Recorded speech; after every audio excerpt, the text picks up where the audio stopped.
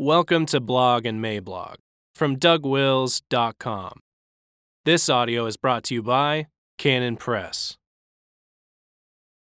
Before we get started, I wanted to draw your attention to a book from Douglas Wilson, Empires of Dirt: Secularism, Radical Islam, and the Mere Christendom Alternative. American exceptionalism, the belief that America is more than a nation, is folly. Radical Islam is obviously wrong as well, but Muslims at least own the nature of the current cultural conflict. You must follow somebody, whether it's Allah, the state, or Jesus Christ. This important and timely book is an analysis of the changing face of religion and politics, and also an extended argument for Christian expression of faith in Jesus Christ.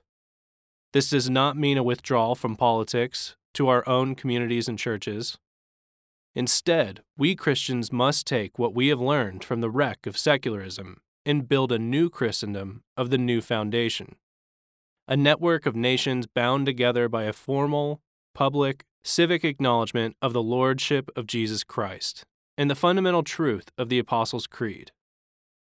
Given the political circus that we find ourselves in, this book is a breath of fresh air. Get it at canonpress.com.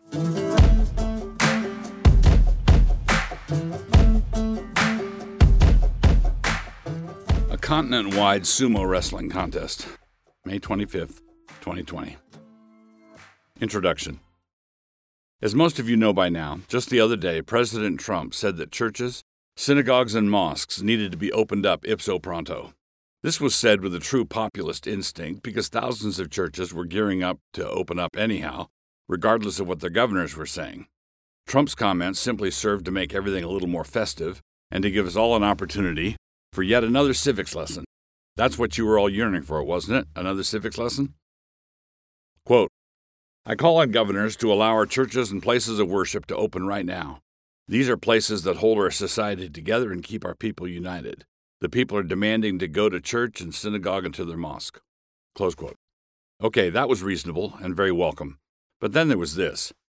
Quote, the governors need to do the right thing and allow these very important essential places of faith to open right now, for this weekend. If they don't do it, I will override the governors. Close quote. Override the governors? But states are not provinces or federal administrative districts, and governors are not satraps. Executive orders are not imperial decrees. We need to back up for a hot minute. Some background on that good old 10th Amendment. Quote, the powers not delegated to the United States by the Constitution, nor prohibited by it to the states, are reserved to the states, respectively, or to the people. U.S. Constitution, 10th Amendment, Dead Letter Division. Let's unpack this, shall we? I will here be discussing what the 10th Amendment actually says and actually requires, and not what a congeries of demented court decisions have twisted it into. Our Constitution is an enumerated powers document. The federal government only has lawful power when and where the Constitution expressly delegates that power to the United States. So, this amendment says, if a power is not plainly given to the central government or expressly denied to the states, then those powers are, quote-unquote, reserved to the states respectively or to the people. Now, how does this not set up a potential catfight between the respective states and the people in those states?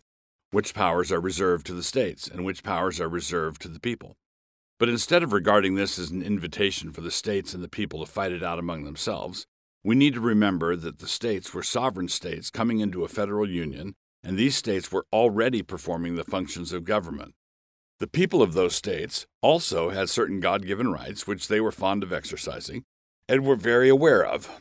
In the sovereign states that first formed the federal government, there was a state-people balance worked out already. So, what the 10th Amendment was saying was this. If the Constitution does not grant a power to the central government, like the power of making treaties with foreign nations, or if the Constitution does not prohibit an activity to the states, like minting their own money, then everything remained as it had been worked out before. The Constitution, except for certain specified areas, was preserving the status quo ante, which is to say, the previous arrangement. So, for those who understand how the American system was designed to work, this arrangement excludes creative shoehorning of centralized do-goodery into the general welfare clause and it certainly does not find a right to privacy and abortion emanating from various constitutional penumbra.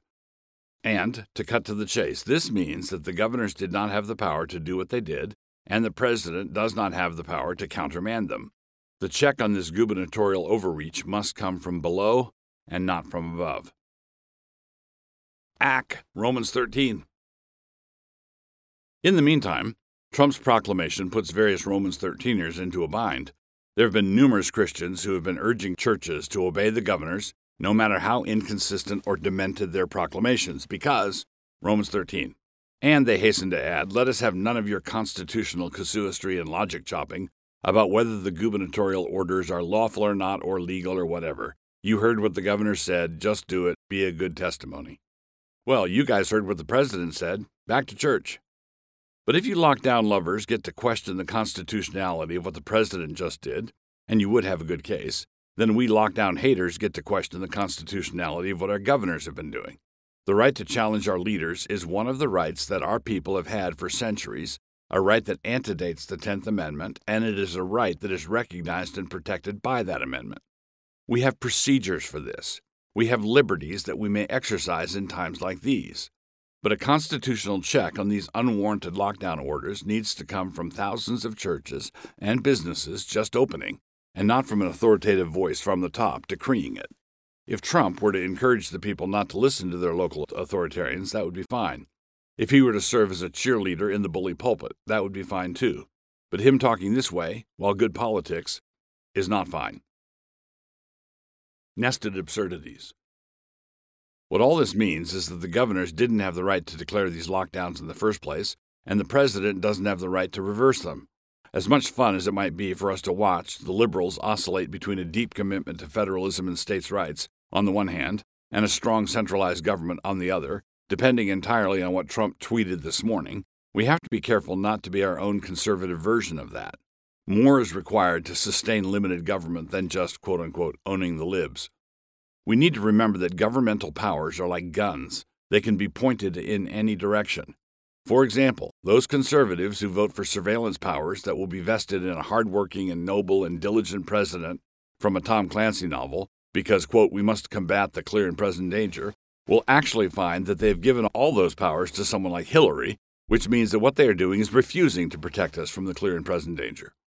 If the president can just countermand the blue state governors when he feels like it, what is to prevent the next president from countermanding the red state governors when he feels like it?